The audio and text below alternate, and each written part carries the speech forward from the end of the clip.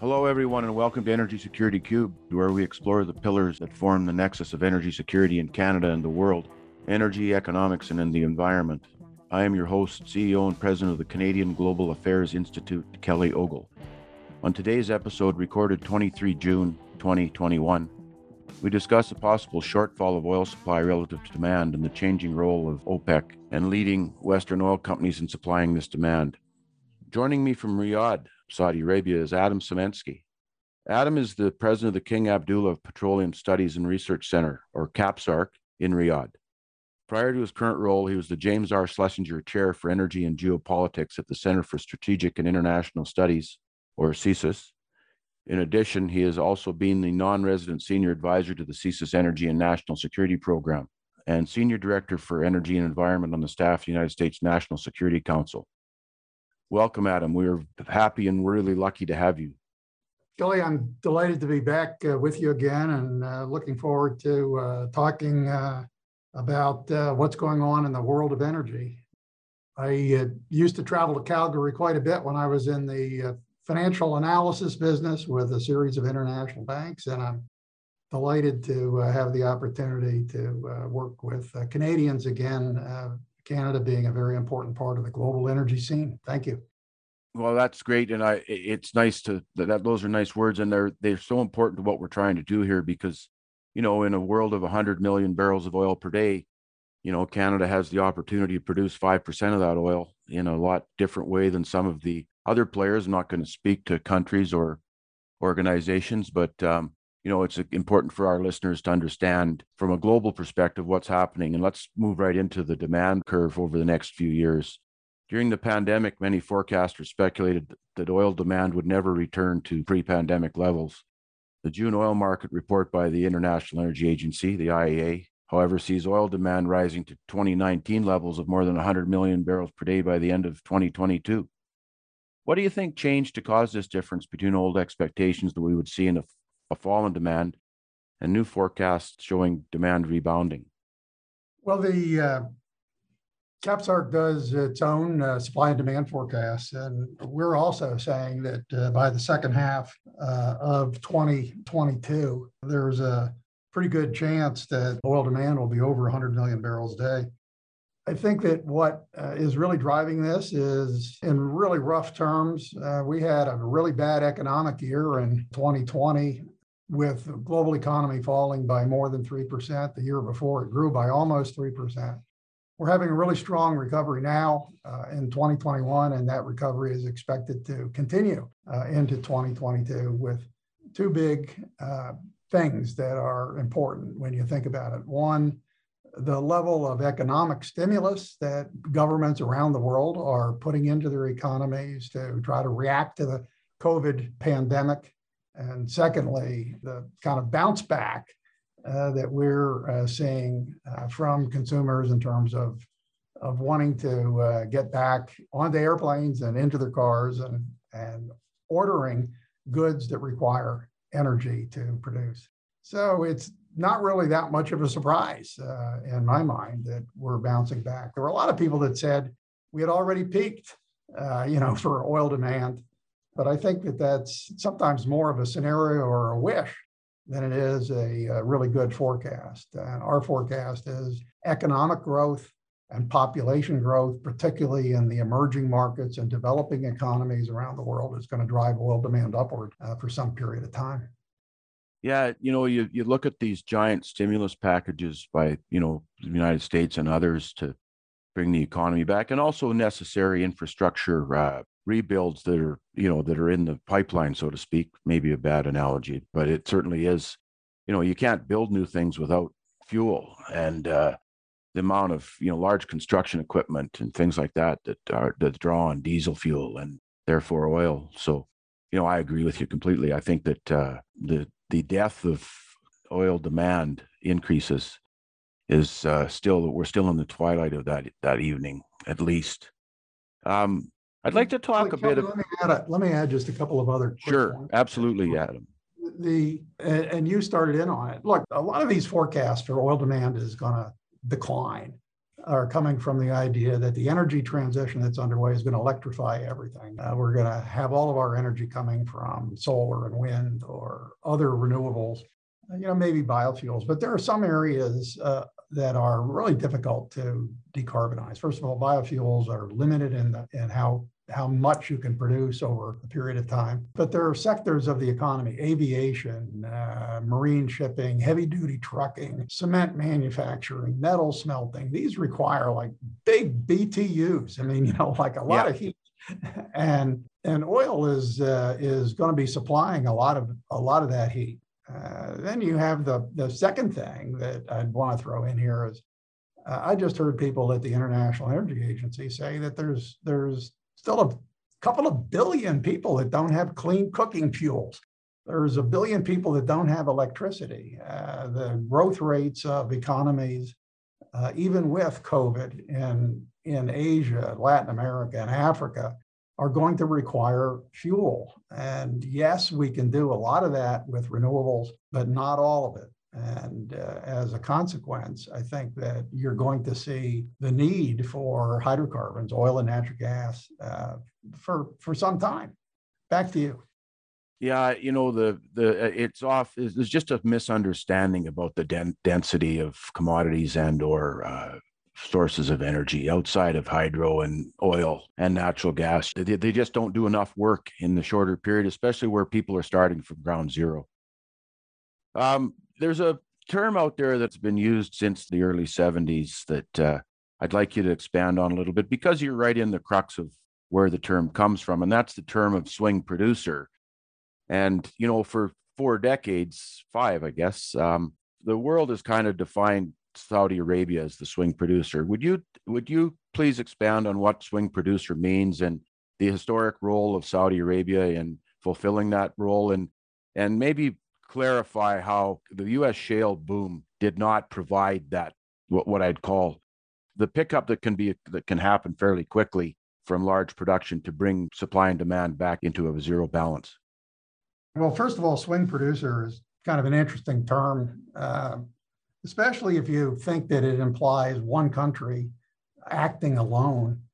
And a lot of people have pointed to Saudi Arabia in that context. And it's been made pretty clear by policymakers in Saudi Arabia that they will not act alone, that providing stability to the global oil markets requires the cooperation of a lot of countries. And it's not even just OPEC. It's what we saw back in April and May of last year with the huge drop in demand is cooperation from all of the G20 countries. The energy ministers met and said, this is a really huge blow to the global economy, what's going on with the pandemic, and that it would be exacerbated if we had volatility in oil on top of what was going on in the economy. And it was even consuming countries were looking to see what they could do actually to help stabilize oil prices. Saudi Arabia played a big role in that. And there are a number of people who believe that the joint action that was encouraged by Saudi Arabia was instrumental in providing economic stability for the entire world. Kelly, you started out with framing this, I think, actually in a really good way. You have, what can you do almost instantaneously or very quickly, within a matter of weeks? What can you do within a matter of months? And, what can you do in a period that's longer than that, like maybe a year or so? The easiest answer to really quick swing production, and you mentioned U.S. shale, probably lies with those countries that have spare capacity that can be geared up within a relatively short period of time, 30, 60 days. Even in the United States and other countries who are IEA members in the OECD, there has been a requirement to carry inventories. Yeah, the petroleum reserves. Yeah, the petroleum reserves, and those are available in emergencies. And in some cases, that might even be easier, to put onto the market. And there have been occasions where countries with spare production capacity have worked in cooperation with those countries that have petroleum reserves to stabilize the markets. Then you have shale, and that can be done probably over the course of a few months. But recently, the investment there has been lagging, and that could be an issue for shale. And then finally, you have the kind of longer term. Well, if prices are high enough, it's going to encourage investment in oil and natural gas production. And people can go out and drill and develop fields and so on, but that usually takes a long period of time, and that could be literally measured in years. So swing production, I think there are a lot of definitions associated with that, and I think it's important to separate those two. If you kind of come back to OPEC, and let me just for a minute mention that CAPSARC did a study a couple of years ago on the value of OPEC's spare production to the global economy. And what our peer-reviewed paper on this said was that the world's economy was better off by billions of dollars a year by the fact that OPEC was able to put oil on the market when it was needed and remove it from the market. That very high prices and very low prices are not really in the interests of stable global economic output, and that's actually been the case. And this number was upwards of $100 billion. I mean, we're talking about serious money. Well, yeah, I'll remind our listeners that back in February and March, when the giant problems existed in the Texas gas market, Texas imported about 3 BCF a day of gas from Canada, and because of the great elastic system of pipelines and support and production availability of gas in Canada, within days, Canada was shipping 8 BCF a day of gas into Texas to help bring together their, so you're right. It isn't just oil. That's the other thing about the energy density and ability to perform where the economy and the society needs it. And, people sometimes forget that. And you just can't turn wind turbines on. So I'm not going to go there. I get all wound up when I talk. Well, I don't, let's not get each other wound up here, Kelly, but there is some truth to the fact that if the problem, I mean, look, everybody agrees that temperatures have been going up and that emissions, particularly carbon dioxide, but methane as well, are a serious problem. And scientists and politicians pretty much agree on this. Question is, what do you do about it? And there are some people that are saying, well, what we need to do is ban the use of oil and gas. And the problem is not oil and gas. The problem is emissions. So are there solutions available to manage emissions from hydrocarbons, but still take advantage of the enormous energy that they can provide? And what you reminded me of when you mentioned the Canadian gas coming down via pipeline systems is one of the problems with the idea that we should stop investing in oil and gas is there is a tremendous amount of infrastructure, whether it's pipelines or ports, refineries, and just on and on, that prematurely abandoning this infrastructure could be hugely damaging to the global economy, could reduce access and could reduce reliability of service. And that's exactly what you were saying, Kelly. Yeah. And I think that there'll be a leveling. It has to happen. But let's talk about oil prices. I just saw multitasking here, Adam, as I'm sure everyone does on these things, is I just saw 3 or 4 things I receive every day. It's 8 o'clock in the morning here in Calgary, and we really appreciate you coming on late in the day. Is it after 5 in yes, it is. In Riyadh? So thank you for that.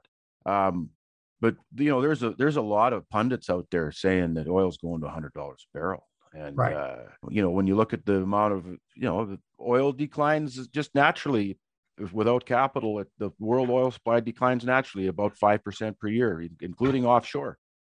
So you're going to have a shortfall of production, which will lead to an increase in prices. And there's people calling for $100 oil in the near future. The EIA, Energy Information Administration of the United States, stated that they expect production from OPEC and OPEC plus Russia additional to rise enough to prevent a spike in oil prices. Do you think that's true, or this is a more of a personal observation than a question of OPEC or whoever? Do you think it's due to lack of investment? Well, there was also back a couple of weeks ago, I think the Financial Times had an article where they quoted a number of commodity firms talking about the possibility of $100 oil. And these are big players in the markets, Vitol, Glencore, Trafigura, Goldman Sachs. In looking at this. They've got a lot of data analytics at hand to tell them about these things.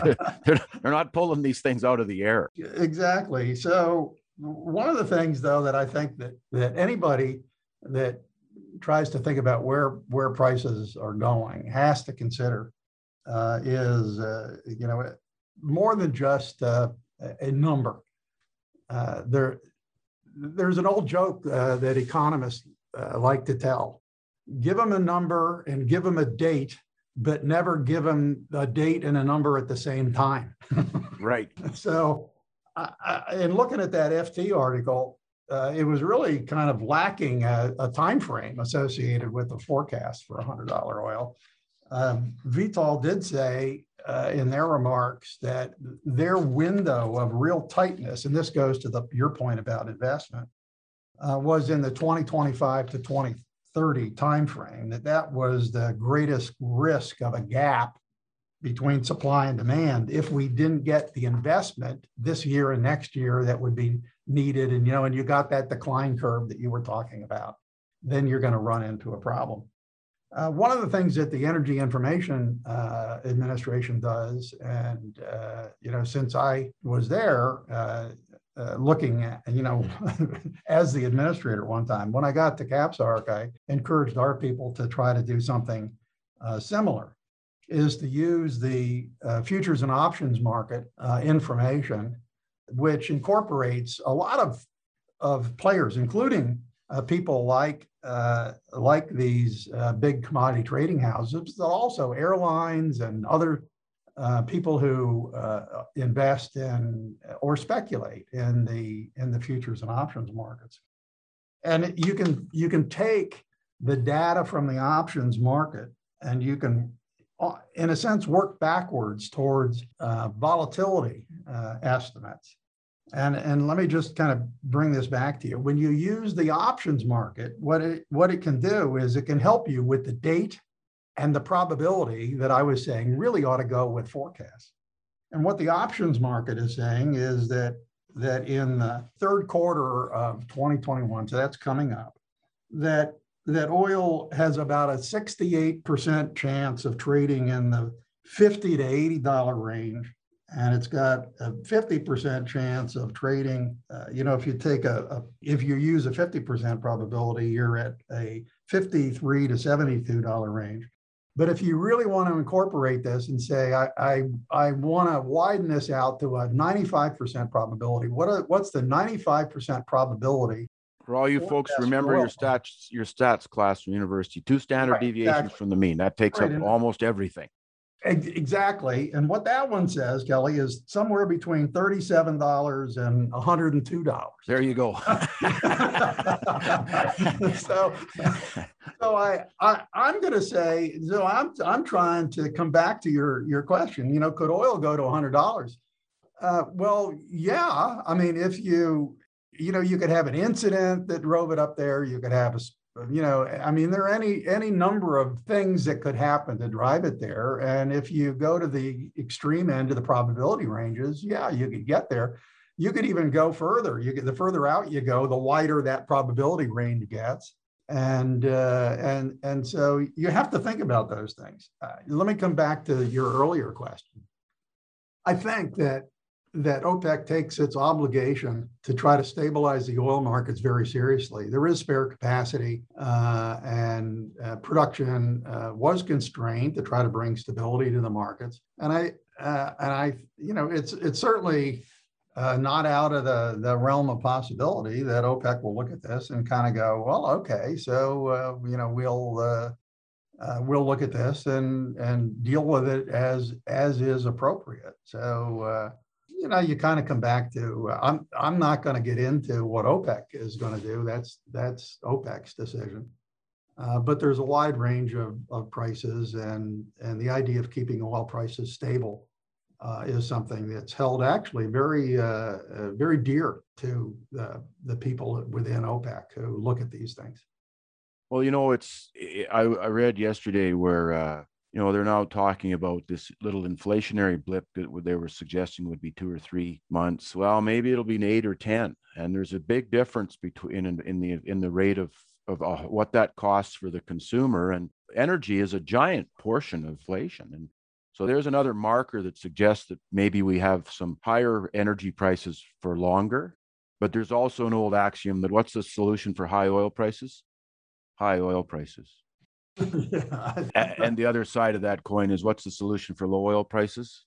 Low oil prices. Right, because it shifts the investment schedules around and does bring into action all of these different levels of spare capacity, quick reaction capacity, and long-term investments that you talked about earlier.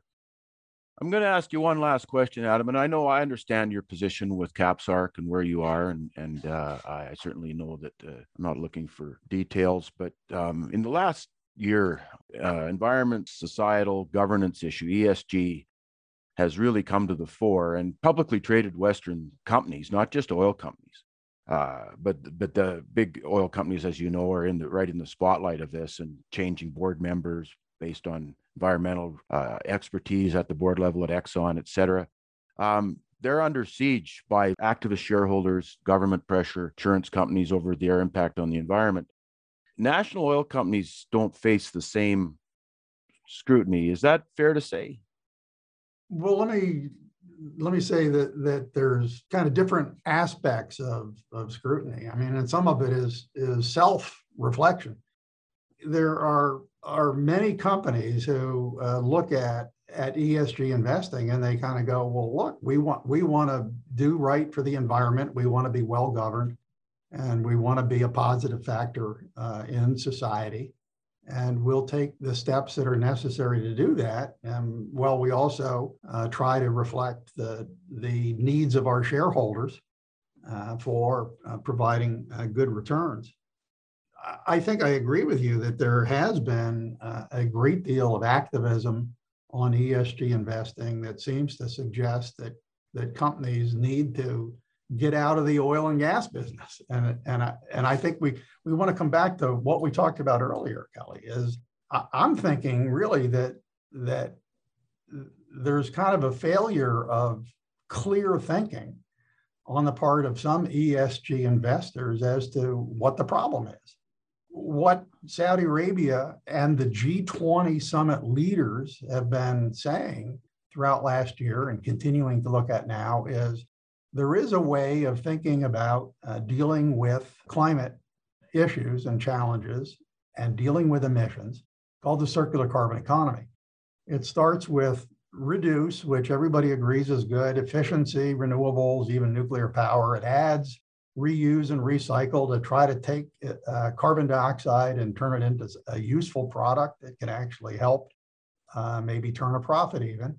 And then there's remove. And remove means using nature-based solutions like forestry and coastal mangrove restorations and other things to deal with carbon dioxide, but to also use things like oil and gas reservoirs, aqueous reservoirs to store carbon safely and permanently, and even look at things like direct air capture. We have too much carbon dioxide in the atmosphere, and we may actually want to just pull that out and dispose of it or use it in some way. So let me come back to ESG investing. I think it's just strange that somebody would say that the only legitimate ESG investment is on the reduce side when things like direct air capture and storage in geologic formations of carbon dioxide would truly benefit the environment, would help us move towards our climate goals. Why aren't we making those just as fair and equitable and good a solution as some of these other options. I'm not saying abandon those other things. I'm saying let's use all the tools in the toolbox. If we have a problem, let's not just try to address it with one or two tools. Let's unleash the engineers to develop the technology to do pilots and demonstrations and get going on this broadly, covering all of the 4Rs in the circular carbon economy. Reduce is fine, but reuse, recycle, and remove have to be part of that, or we're just not going to get to where we need to be. Well, Adam, there's the quote we're going to use to put up on social media to highlight this podcast. I absolutely agree. There's never enough credit given to the research and development aspects of these giant companies that are doing this every minute as we're sitting here talking. They're working on these things, and in Canada, I think we need more help from the government.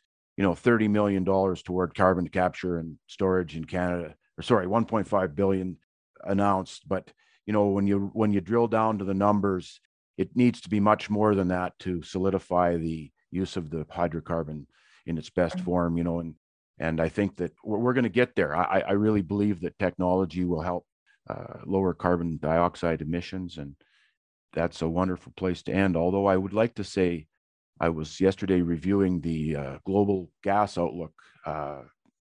There's a large paper out there that you were a part of that several virtual seminars were held over the past 6 months talking about global gas demand. And I'd like to schedule, Adam, to revisit. Let's 6 months from now, I'd like to bring you back on. We'll talk about global gas demand, because I think that it's getting left behind here with these giant discussions about oil and move to all the renewables. Well, I'm not going to get you started, but natural gas can almost fill the void with all the many attributes to its usage, and hydrogen and all colors from gray to blue. One of the interesting things about that, Kelly, is the International Energy Agency, which has talked about a pathway to net zero, which is a fairly draconian one and may not be the least cost one, just a few years ago wrote a big report about the value of using more natural gas to try to meet climate goals. And I think that they got it better in that last study than they did the most recent one. Let me just throw one last thing in, Kelly. You asked earlier what I had been reading lately, and I just wanted to take a minute and tell you what I've been reading. There's a really interesting book by Javier Blas and Jack Farchi, who are at Bloomberg, called The World for Sale. And it's subtitled Money, Power, and the Traders Who Barter the Earth's Resources. It's all about these commodity traders that we're talking about and others in that area. And it's really kind of interesting to see what's going on there. And the other one that I would highly recommend people have a look at is a book by David Rundell called Vision or Mirage. And that one was subtitled Saudi Arabia at the Crossroads. And it's really I would call it a fair assessment of the economic and social landscape in Saudi Arabia, written from somebody who's lived here in the kingdom for some time. And he ends on a what I would call a fairly optimistic note, which is the same place that I'm at. But he does a really good job, I think, of explaining Saudi Arabia to people who still see the kingdom as kind of a mysterious place. And so that's a good one to have a look at too. Back to you. Well, that's a great place to end, Adam. And I thank you for your candor about the kingdom. And we understand its importance in the energy sphere and societally what they're trying to do to enhance the value for their people. So thanks, Adam, for joining us today. Real pleasure, and looking forward to coming back again, Kelly. Great, Adam. We'll revisit the gas market.